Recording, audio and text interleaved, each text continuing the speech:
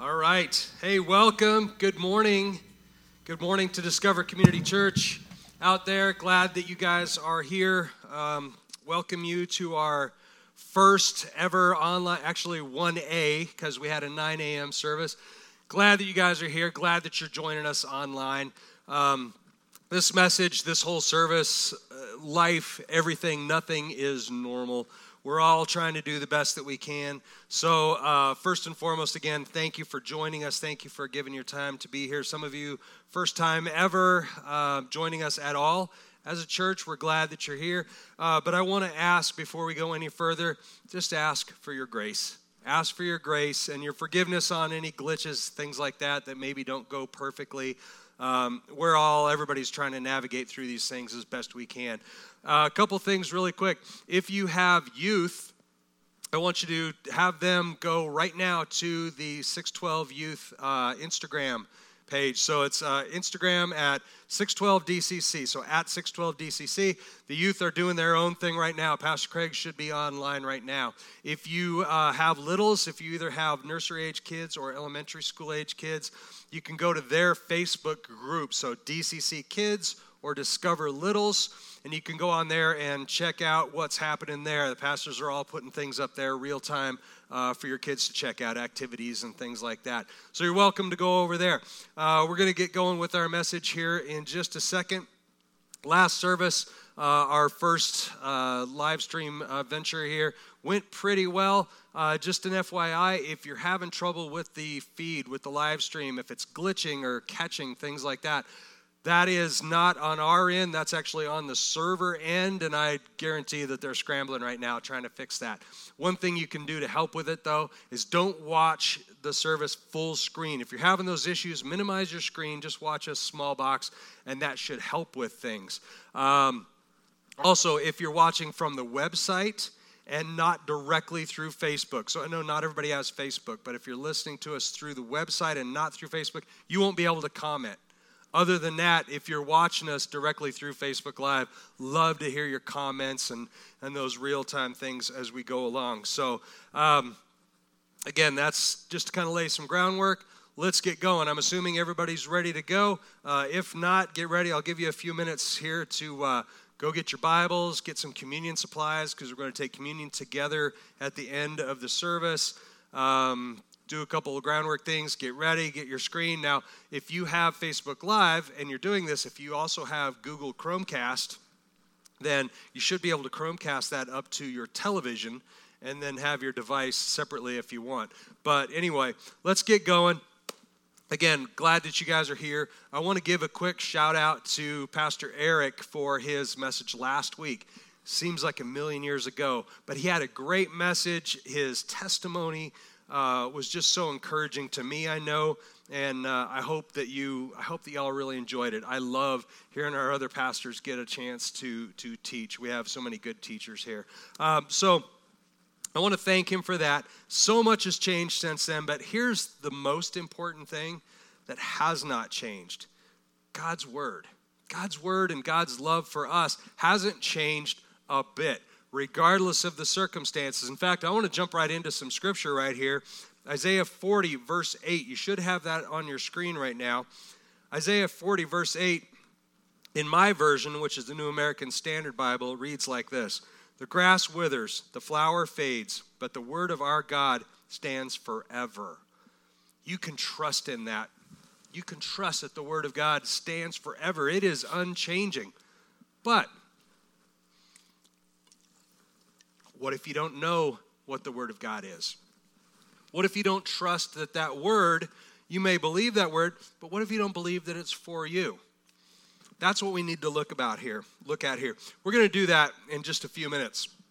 A few things before we actually get to the meat of the message. We're going to teach our way through Psalm 91 here today. But I want to let you know that we're meeting in an empty church here. There's myself and the worship team, Pastor Gabe, a couple AV guys.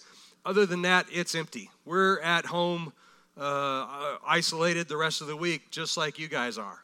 And so I know there are several of our body here at DCC that haven't been able to join us in person for quite a while for various reasons. Cheryl, I know you're out there. You're watching us here this morning. Jeannie and Milas. Milas just had some surgeries, I know, some things going on. George, I hope you're probably out there. Lil and Enrique, all of our friends over at Woolhurst.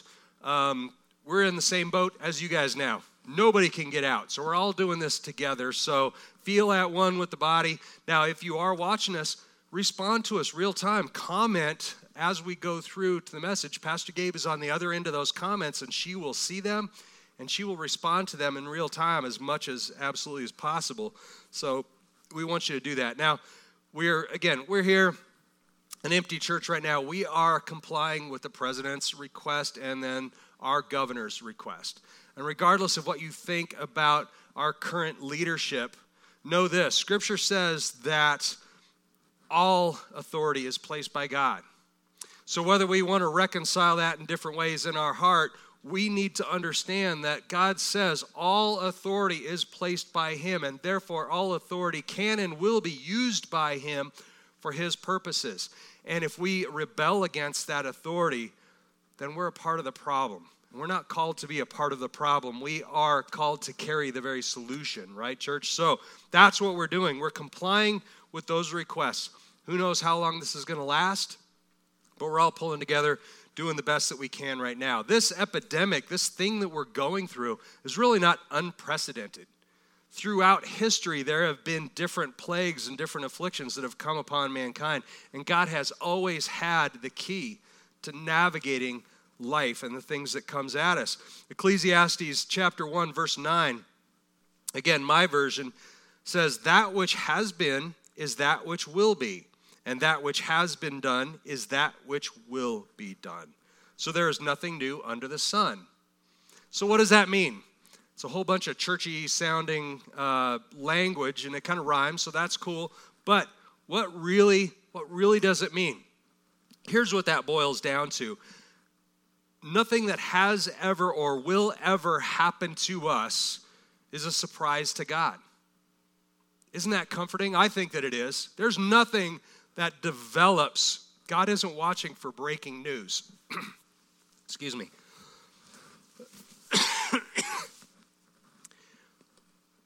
Every time you cough in public now, people look at you like you are the outbreak monkey. So forgive me for that. It's just a tickle, dry throat, been talking.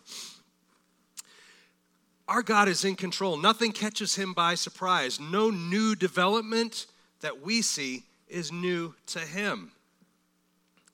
He has seen it all. And he has always, from the very beginning of time, had the answer to everything that comes our way. And so that's why it's more important now than ever that we understand that and we press into him. So this whole idea of shutting down churches, even temporarily, is not unprecedented. We've seen it all through history where churches have been discouraged. In fact, the early church had to be underground for fear of persecution by human beings, Roman persecution. So they hid out in houses. They gathered in small areas, but they were still the church. And they still flourished, and they were still able to bring life and bring the word of God to those who so desperately needed it. So the fact that we're not meeting together in person, yeah, we have to do things differently, but we don't stop being the church. In fact, more than ever, I think we need to be the church wherever we are, just in our own homes, or if we go to the store, gas station, wherever we go. Those interactions, we have an opportunity, very, very short, but to speak life into a situation that is so chaotic. So I just hope and I pray that we take advantage of those resources every time that we can. When we talk about maybe more modern times of the church shutting down, we go back to the early 1900s, 1918, the Spanish flu epidemic. Spanish flu epidemic was a horrendous thing. It killed many, many people. I'll tell you more about that here in just a minute. But the name itself, Spanish flu, is kind of misleading. A little background to that. It happened, again, 1918. What else was going on around 1918? World War I. There was a lot of bad news out there, mostly related to the war and various battles. And so most governments around the world were a part of this. And what they didn't want to spread bad news. They're doing everything they can to try and put a positive spin and keep their people encouraged in the midst of all this chaotic wartime that was going on. And so they didn't want to talk about or really even address the fact that there was this epidemic going on. So the U.S. government, the British government, in fact, most governments around the world, they just didn't talk about this epidemic. It was happening all over the world. They didn't want to acknowledge it. They certainly didn't want to talk about the breadth of it and how actually many people were infected. The one government around the world that was willing to say, look, we need to not only address this, but be honest with people so that we can do something about it, was the government of Spain. And so they came out, they published numbers of infections, numbers of deaths, and acknowledged that this was a thing happening in their country. And so it became known as the Spanish flu because everybody saw, at least perceived, that this was kind of the origin of where that came from. Not accurate. It was happening all over the world. It was a global pandemic, just as is happening now. Now, much, much worse than what we're seeing now in terms of death, in terms of infections, and in terms of people that are affected by it globally was much, much higher then. And the reason, in part, is because it was a nastier virus, but also because they didn't have the education, they didn't have the ability to coordinate on a global scale the cures and the ways to mitigate the infection rates and things like that. So depending on how you tabulate the numbers, and their record keeping and things obviously much different than ours are now, but they estimate that somewhere around 500 million people globally were infected.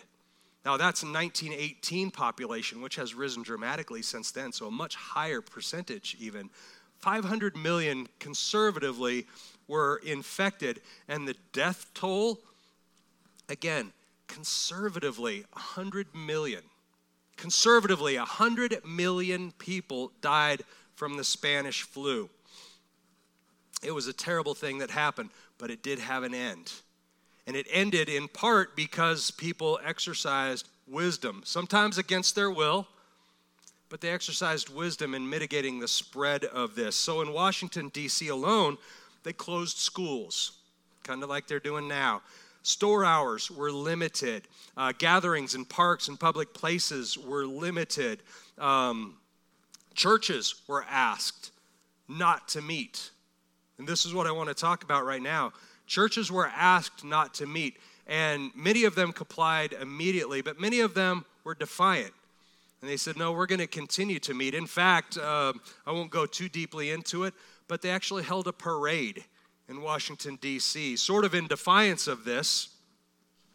Unfortunately, several weeks later, they were able to trace about 4,500 deaths to participants in that parade because they defied orders to spread out and quarantine yourselves. We're not doing that. By complying with those orders, that church closure, that portion of that outbreak back in 1918, only lasted about 30 days. From the time they ordered churches closed to the time they allowed them to meet again, was about 30 days. I'm not saying this is going to be a parallel to that. It may be more, it may be less. But things always have an end because we serve a God who is in charge and who is sovereign.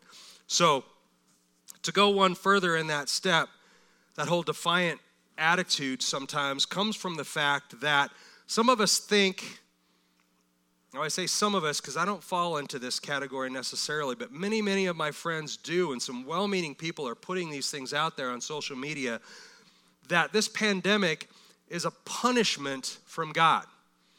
God is punishing those people who are sinful, especially when you point to what many people consider the epicenter of this outbreak being in China. God is punishing the Chinese people because of their disbelief in him, because of many reasons. You name the reasons. God is punishing them, and then by extension punishing the rest of us who catch it. There are also those who are saying that this is the beginning of the end. Biblically, they're saying, okay, this is the start, the signs of the plagues and the things that are coming our way that we read about in the book of Revelation. Well, I want to let you know that's not true, okay? I'm going to talk about that in a minute. But if you're in either that camp who's thinking that it's a punishment from God or it's the beginning of the end, you are both right and wrong on both of those assumptions. We're going to talk about it here in a minute.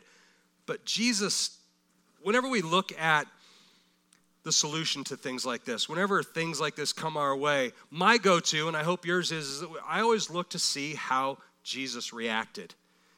Because Jesus walked this earth in the flesh. He experienced every emotion, every hurt, every experience that we could go through. He experienced that to be our example so that we could see how to navigate these things. And so I immediately try to turn, how did Jesus handle this?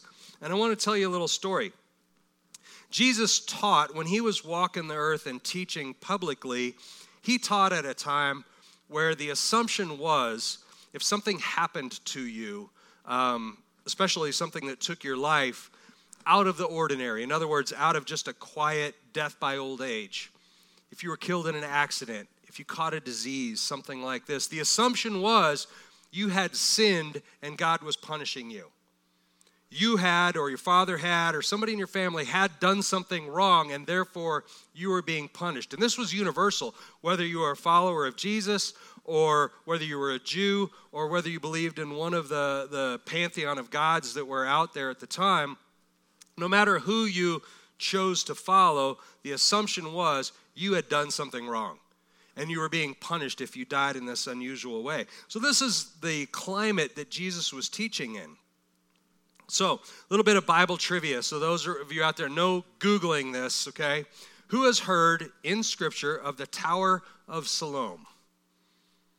Tower of Siloam. I know I have some scholars here on a weekly basis who I know that would have the answer already, John West, but the Tower of Siloam, not many people know about it, but it's actually mentioned in a couple places in Scripture. The Tower of Siloam is a structure. We don't know an awful lot about it, but it's a structure inside the walls of Jerusalem, in an area or a neighborhood called the neighborhood of Siloam. The neighborhood of Siloam actually had a natural spring that was in that area, again, inside the walls, southern end of Jerusalem. This is the scene in John 9 where Jesus heals the blind man by putting the mud in his eyes. That actually takes place in that area, so it's actually mentioned in there as well.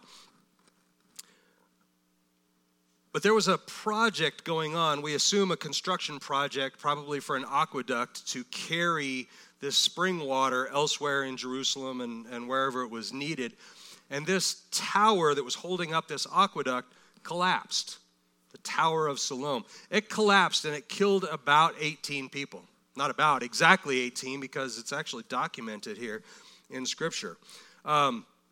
So we see that happening. This is kind of the scene for a little-known teaching from Luke. This is Luke chapter 13, an often overlooked and sometimes little-known teaching of Jesus himself about repentance and how that's linked to God's judgment.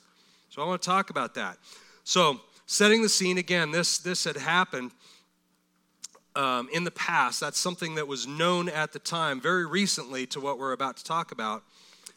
But then some disciples come and they're telling Jesus about a story. They're telling Jesus basically breaking news at the time that Pilate had just murdered a whole bunch of Galileans who had come into the temple to offer sacrifice and to worship. And Pilate had killed them. We don't know exactly why. Probably he was just irritated at the commotion they were making, the disruption, and he didn't like that. So what he did is he killed them, and Scripture says he actually took their blood and mixed it with the blood of their sacrifice at the temple, thereby completely defiling the temple. This was a terrible thing, and the disciples were telling Jesus about this to see his reaction. And I think his reaction was probably not what they expected it to be. We pick this up in Luke chapter 13, verses 1 through 4. I'll just read this to you in my version, but you can follow along. Luke 13, verses 1 through 4. It says, "Now, on the same occasion, there were some present who reported to him," him being Jesus, "about the Galileans whose blood Pilate had mixed with their sacrifices. And Jesus said to them, Do you suppose that these Galileans were greater sinners than all other Galileans because they suffered this fate? I tell you, no. But unless you repent, you will all likewise perish. Or do you suppose that those 18 on whom the Tower of Siloam fell and killed them were worse culprits than all the men who live in Jerusalem? And then the last verse, verse 5, he ends with this admonition. We have this on screen, I think. I tell you, no. But unless you repent, you will all likewise perish. So yes, we live in a fallen time. We live in a fallen world where there are consequences for sin, both individual and as a people. There are consequences for our sin. And no, we are no better as Jesus is teaching. Just because this terrible thing originated somewhere else or is happening somewhere else doesn't mean that our sin is any less or that we're no better than those people who are suffering the hardest. So don't allow your heart to go to a place where you're thinking that your neighbor or your friend or an entire nation or people group where something like this originates, somehow or another, they are paying the price for their sin, because we have all sinned and we all fall short of the glory of God. And Jesus is teaching this very clearly. Unless we repent, we will all perish. So yes. And then again, no, this is not the end times. This is not the end of things. This is another thing that befalls man in our history of mankind. Here's what I know. When God uses plagues and when he uses various things to come upon and correct people, when he does that, there is no question that it is God doing it. We will never be left to say, I wonder if, or debate this. He will make sure that if you are being corrected, you will know that it is him. So I know that that's not the case. But taking that all into account, we are not, as a church, giving in to the world by not meeting. We are exercising caution, wisdom, and we are listening to and obeying the leadership that God has placed above us, okay? So that's why we're here. That's why we're meeting in an empty room. That's why you are at home with your families watching us online. So let's get into this. Before we get started, I want to do this. I want to give you a few moments to grab your Bibles, because we're going to try and be interactive here. So grab your Bibles, paper Bible if you can. Let's pull out the old school paper Bibles. Grab your communion supplies. That can be some bagels out of the fridge. That can be a piece of toast. It can be a piece of pizza from leftover from last night. Whatever you like, and then something that represents the blood of Christ. It's not critical what it is, but let's have that. Let's have it ready, and at the end of service, we'll take communion together. And then lastly, for goodness sake, those of you, I know you're at home and nobody's around, put on some pants. It's church. Put on some pants for us. Hey, let's take about 30 seconds. I'm going to give you some time to run around, grab those things, and we'll be right back. Music.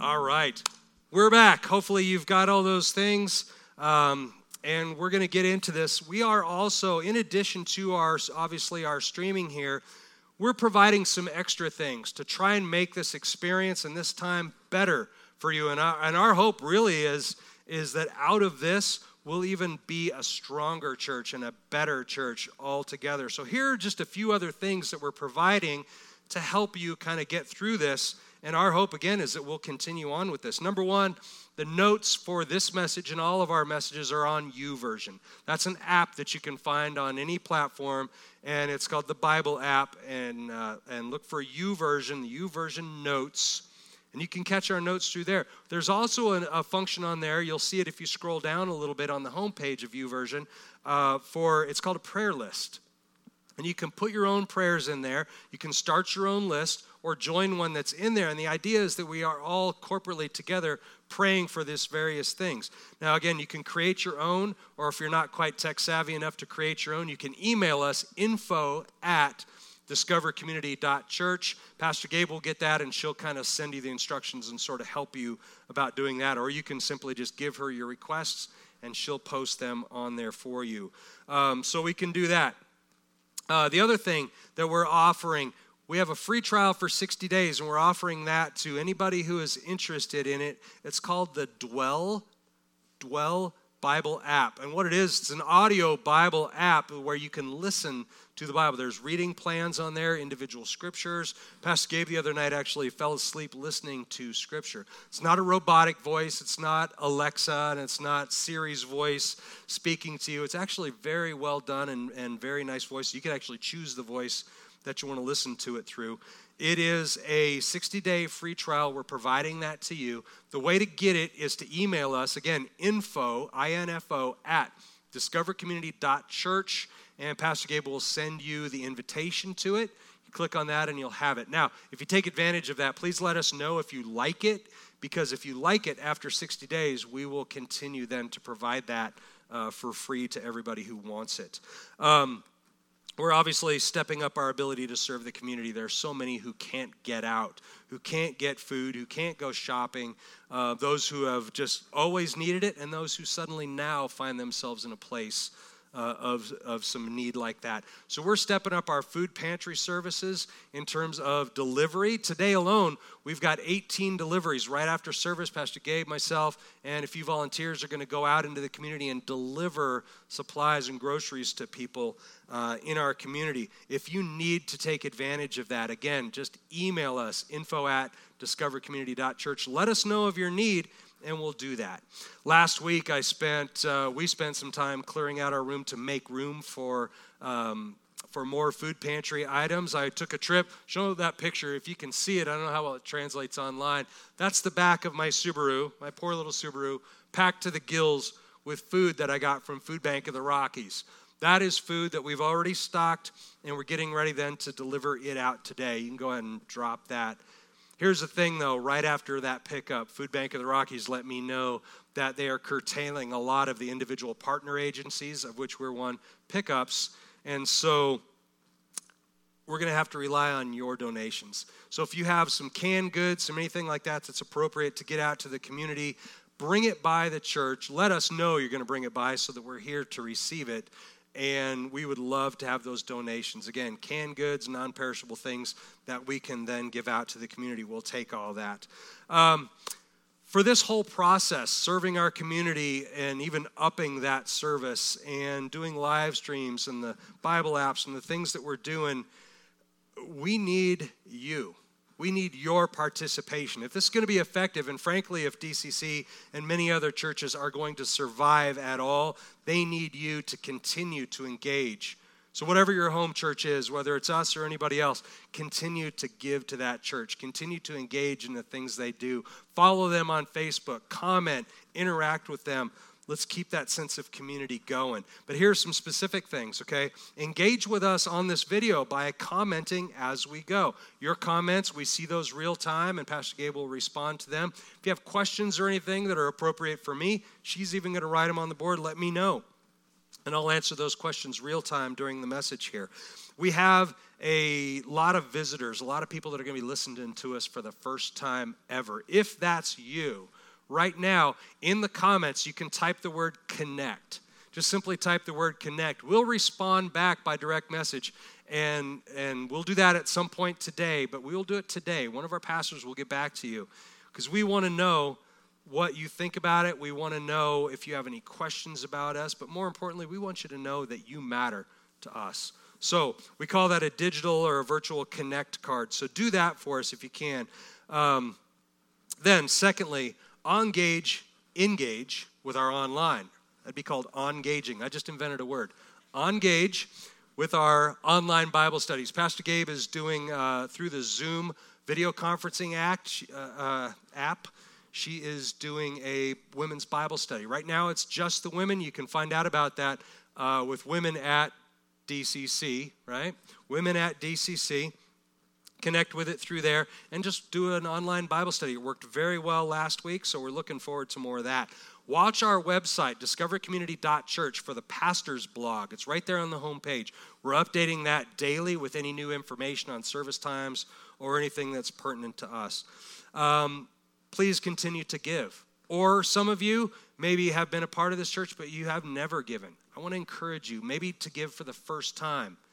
We try to make it easy. On the Facebook page, if you're watching us through Facebook, on the home page of our group is a donate button. You won't see it when you're on the live stream, but there's a donate button right there. Doesn't cost anything for us. There's no processing fees, anything. Facebook has waived all that stuff for us, but you can give very easily through there. You can text to give by texting the amount that you want to give to 84321. It'll just walk you through a few steps to confirm, and you can do it that way. You can do recurring giving online. I want to encourage you to do that if you've never done that. All these things allow us to not only survive as a church, but continue to then budget how much we can allocate of our resources towards outreach, towards serving our community. Our heart has always been to give the absolute most of our resources to the community, give it back and serve our community. So a consistent stream of giving and a faithfulness on your part allows us to continue to do that. So I want to encourage you to do that. So, all right, in all these uncertain times, again, I know this for certain. I know this for sure. Everybody is suffering. Everybody is suffering. Everybody is going through something. Everybody is struggling with something that you may not understand. Ramifications and different complications of this virus, losing jobs or health of friends or relatives. These kind of things are something that we can never, ever understand unless we're in their shoes. And we're called by God specifically not to judge. And I want to ask you now more than ever as a church, let's be the church and let's not share the judgment of God. Let's not share what our perception of right and wrong and judgment is. Let's share grace and mercy and the love of Christ in the neighborhood to a people who desperately needs it. Amen. I hope you join me in that. I know this, last time I was at Costco, and probably if you've been to the grocery store, you've seen empty shelves. There's no toilet paper, hand sanitizer. All these things are just flying off the shelves, and you can't even get them. That's panic buying. We see panic buying anytime that there's some sort of a disaster. Typically, it's a disaster that's beyond our control. So earthquakes, storms, snowstorms, things like that. We see panic buying happening, and it's all out of our human need to control something.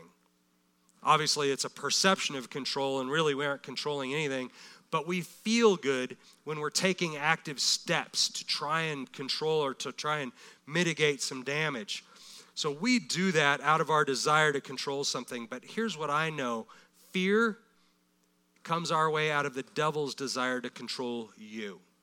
So if you're doing all these things out of fear, know that the enemy is at work in your life, and he is trying to get you spun up to where you believe that relying on the world and worldly remedies is going to somehow be the answer to this. Now, again, we do need to exercise wisdom. I am not against wisdom in all of its forms, but we combat fear with the truth. We combat fear with the truth, who is Jesus and his power. John 14, verse 6, Jesus said to him, I am the way and the truth and the life. No one comes to the Father but through me. We have that assurance that Jesus himself is the truth. So to combat fear in times like this, we need Jesus and we need to know him more than ever before. And he is found not only in the New Testament scriptures that testify specifically about him, but in the Old Testament as well. And that is the crux of the series that we're in right now, Prophecies and Promises, which is all about Old Testament scripture talking about a coming Messiah. That's so important for us to understand because in times like this, it helps us to know that God has always been in control. Always. And all the way through the very first word of the Bible, all the way to the last, Jesus is the central figure of this Bible. So that's why it's important to understand he's not just a character, he's the point of the whole entirety of Scripture. And if we don't understand that, we're going to miss a lot of what God has for us. So let's get to this week's message. I know I've taken a lot of time to kind of lay some groundwork here, but in light of current events, I think it's important. Let's go back and let's look at a Scripture that was written about 3,500 years ago. 3,500 years ago, and it's Psalm 91. Psalm 91 is really commonly read in times where there's turmoil and disaster and things like this because it gives us so much hope, and that's what we're going to look at right now. Now, the author of Psalm 91 is kind of debated. It's traditionally ascribed to Moses. Some people think it might have been somebody else. I believe it's Moses, given the circumstances and the things that are going on. It definitely points towards Moses. At about the time when they are wandering the desert, and Moses has erected the tabernacle in the desert, okay? Because this is a psalm of God's protection. His protection, his goodness, and mostly his rescue from destruction, okay? So Psalm 91, here's what's going to happen. If you've got your Bible, okay, follow along with me. Psalm 91, it's 16 verses. Again, I'm using the New American Standard, so it might read a little bit differently than yours, but follow along with me here. Listen as we go for the promises of God throughout. All right. He who dwells in the shelter of the Most High will abide in the shadow of the Almighty. I will say to the Lord, my refuge and my fortress, my God in whom I trust. For it is he who delivers you from the snare of the trapper and from the deadly pestilence. He will cover you with his pinions, and under his wings you may seek refuge. His faithfulness is a shield and a bulwark. You will not be afraid of the terror by night or of the arrow that flies by day, of the pestilence that stalks in the darkness or of the destruction that lays waste at noon. 1,000 may fall at your side and 10,000 at your right hand, but it shall not approach you. You will only look on with your eyes and see the recompense of the wicked. For you have made the Lord my refuge, even the Most High your dwelling place. No evil will befall you, nor will any plague come near your tent. For he will give his angels charge concerning you to guard you in all your ways.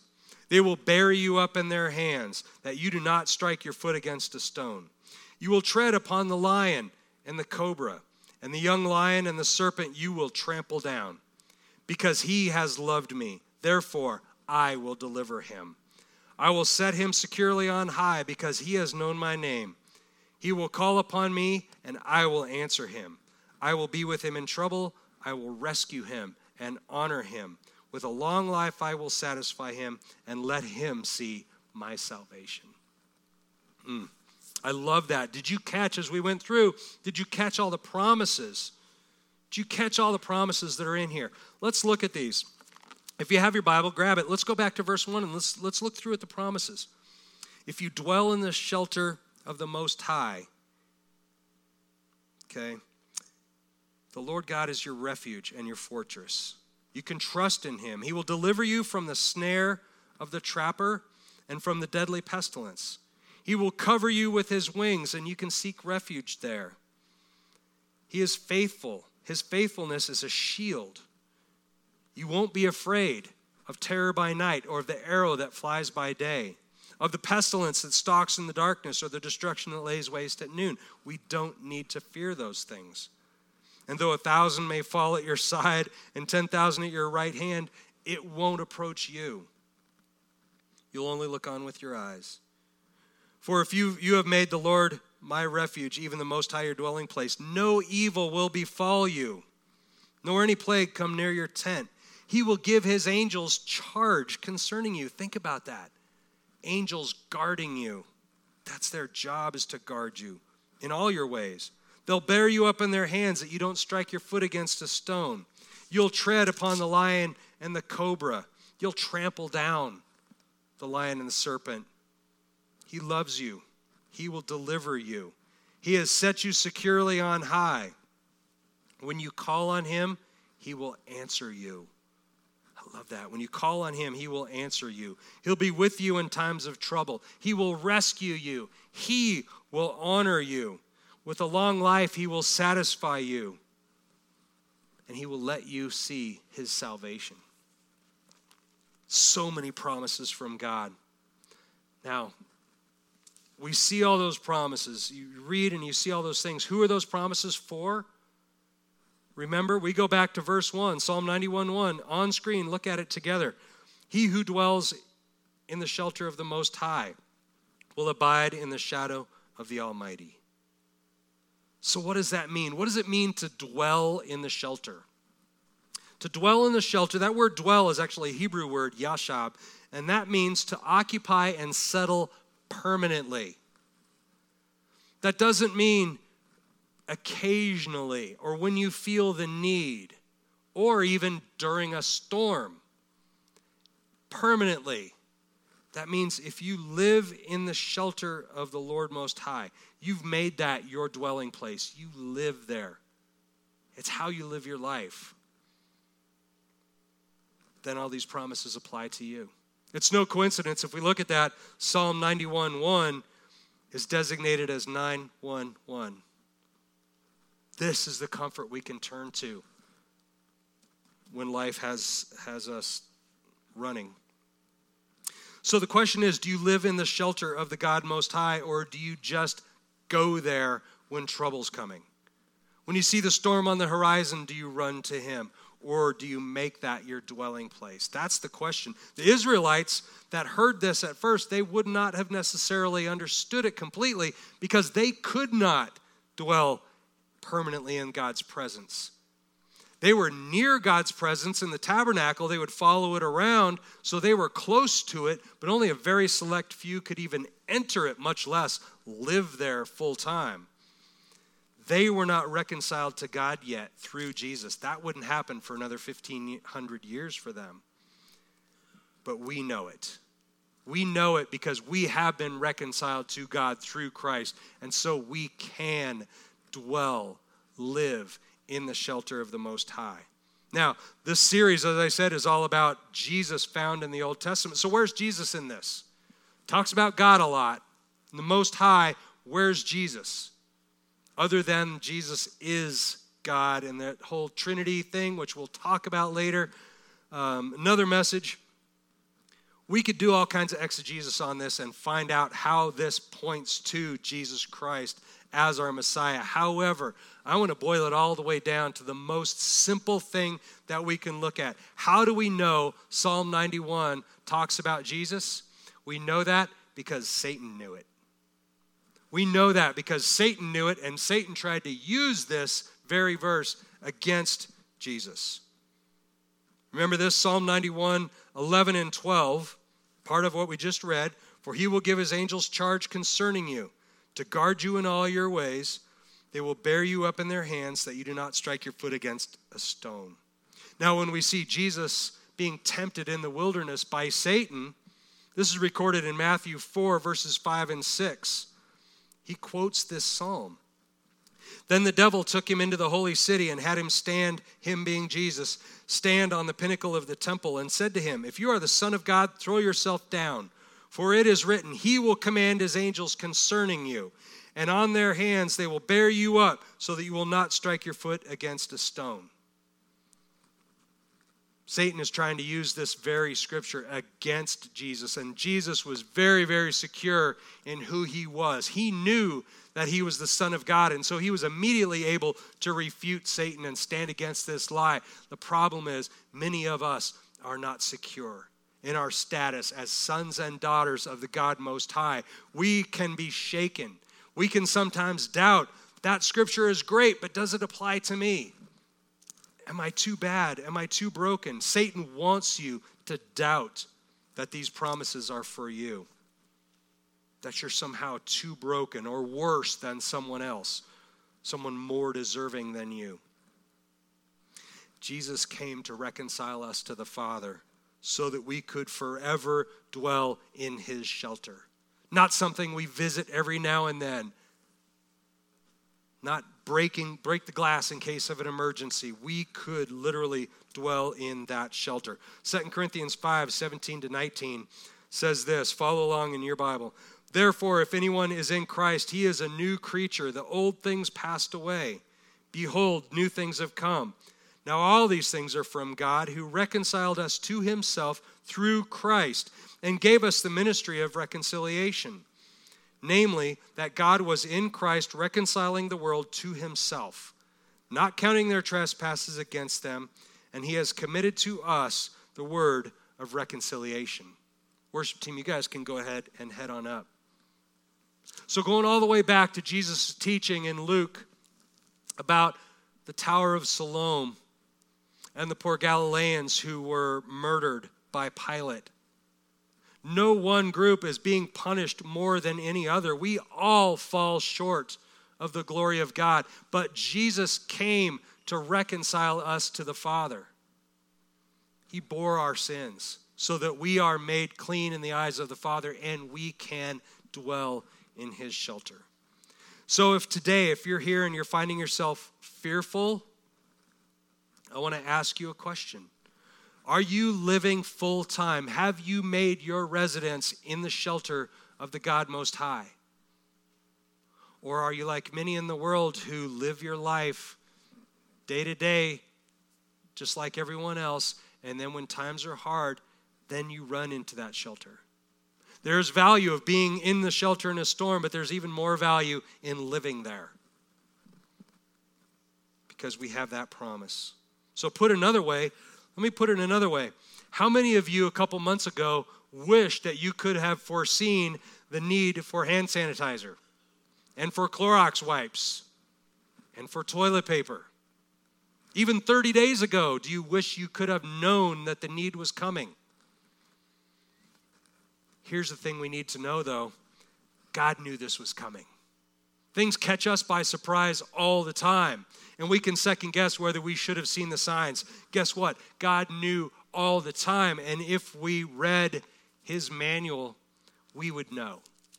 And we would know how to deal with these things. Not when they're coming, not exactly what's going to happen, but we would know what our response is.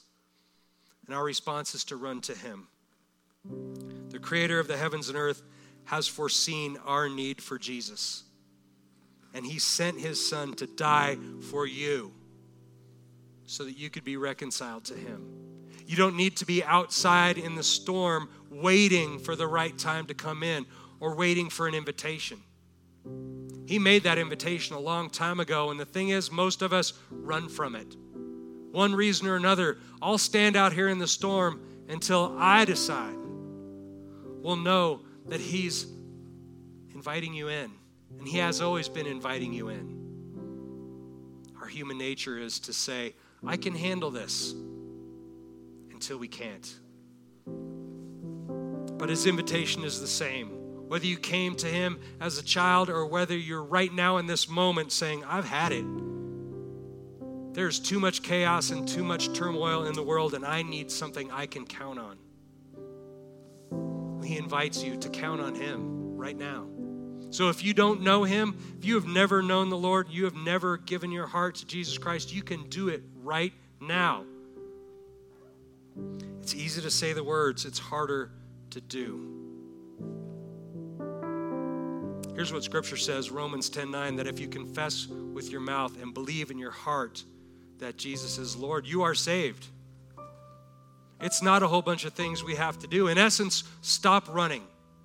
Stop denying the hand that's reaching out to you to pull you to safety, to pull you into his shelter, and simply say yes.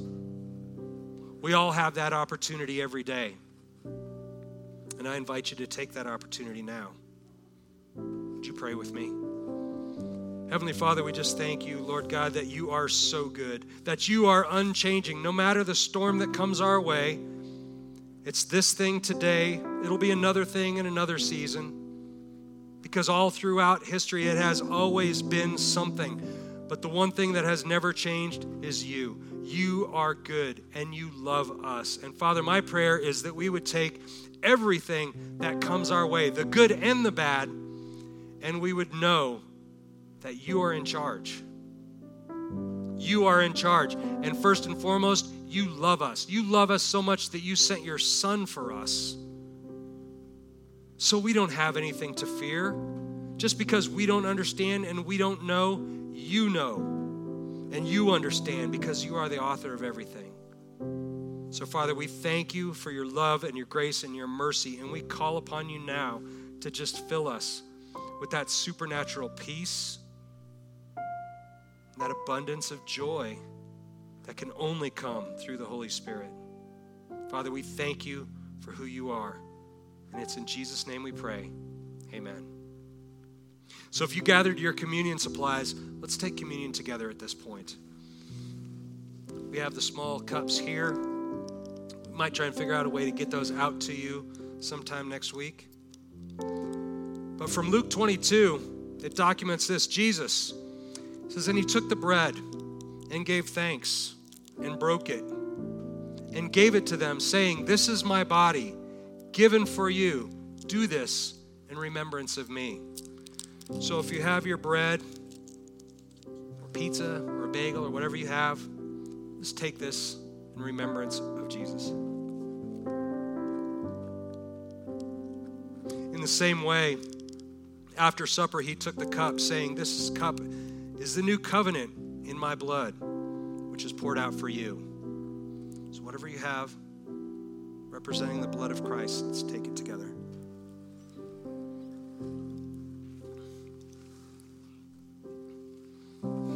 Heavenly Father, we thank you for your goodness and your grace and your mercy. In Jesus' name, amen. Thank you, church.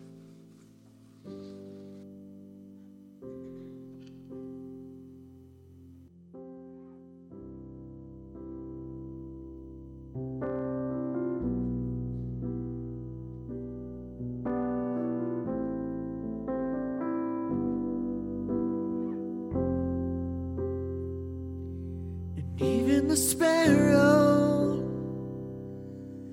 has a place to lay its head, so why would I let worry steal my breath? And even the roses you have clothed in brilliant red, still I'm the one you love more than this.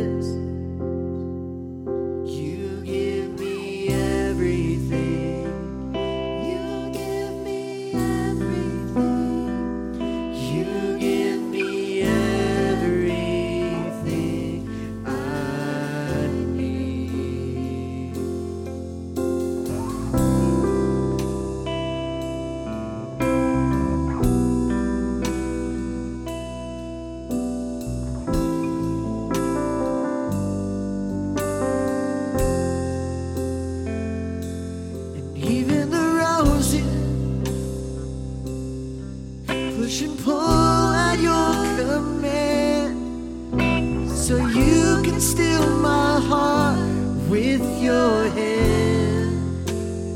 You tell the seasons when it's time for them to turn, so I will trust you even when it hurts. See, you give me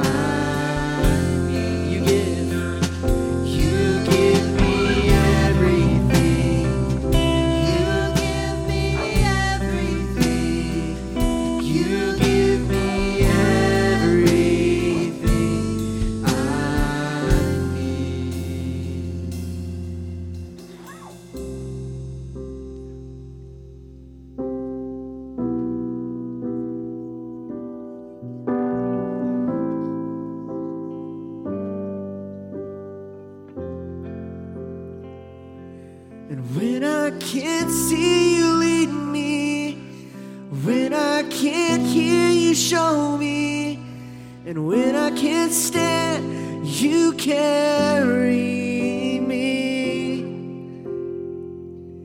And when I'm lost, you will find me. When I'm weak, you are mighty. You are everything I need. Sing when I can't, and when I can't